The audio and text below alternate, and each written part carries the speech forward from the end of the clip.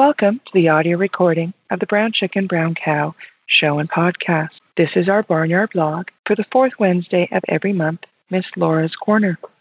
For additional information like hyperlinks, graphics, videos, pictures, and other assorted things, please visit our website at bcbcpodcast.com and look at Barnyard blogs. All rights reserved. BCBC Productions, Inc. and Marry You Creative Solutions. Warning. This program contains frank and mature discussions intended to educate and advocate on the subjects of sexuality, sex, and gender and body positivity. Due to the nature of the topics being discussed, this may include subject matter and language that some may find offensive. This program is intended for adults only. If you are under the age of 18, if such material offends you, or if it is illegal to view such material in your community, please exit now. Brown chicken, brown cow. Brown chicken, brown cow. Brown chicken, brown cow. Brown chicken, brown cow. Brown chicken, brown cow. Brown chicken, brown cow. This is fun. Brown chicken, brown cow. Brown chicken, brown cow. Miss Laura's Corner, LGBTQ+ Pride Month movies.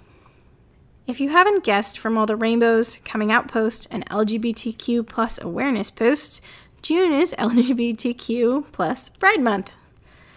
It is a time of celebration and a time to remember our LGBTQ+ history and to talk about and assess any ongoing challenges that LGBTQ people and their community face. This month, rather than review a single movie, book, or event, I thought it might be better to identify a few of my personal favorite movies and documentaries about LGBTQ+ topics. I recently watched The Death and Life of Marsha P. Johnson, a 2017 film directed by David France. Fun fact, it's currently available on Netflix. This film brought out a mix of emotions, from a small joy in learning about our past to anger at the community's blindness to the plight of transgender individuals. The movie follows Victoria Cruz's investigation of the death of transgender drag queen, Stonewall survivor, and gay rights activist Marsha P. Johnson.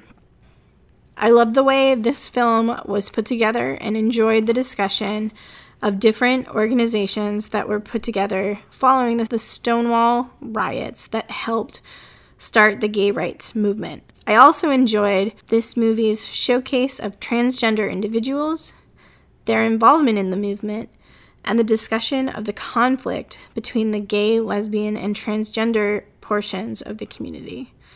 I will say that for me, this was a tearjerker, but absolutely a must-see documentary. There is also Milk, the 2004 film directed by Gus Van Sant. The movie's about Harvey Milk, a Californian gay rights activist and the state's first openly gay elected official. In addition, there is the film Matt Shepard is a Friend of Mine.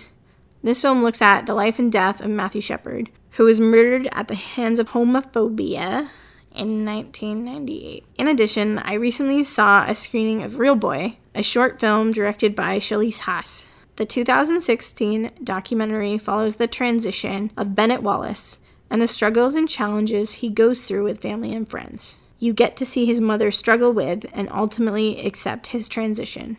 It is a beautiful story of struggle, love, and acceptance. The documentary also showcased the It Gets Better project, where LGBTQ and particularly transgendered adults share their struggles, their experiences, and how their lives have changed since they transitioned. For more information on the It Gets Better project, you should check out their website at https://itgetsbetter.org. In addition, if you find a screening of Real Boy near you, be sure to check it out.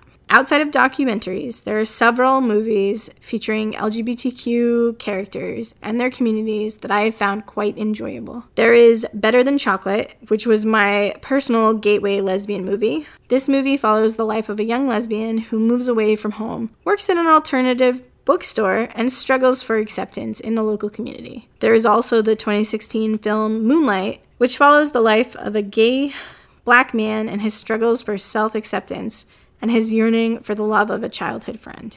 I would be upset with myself if I did not mention the classic gay movie Brokeback Mountain that follows the life of two closeted gay cowboys.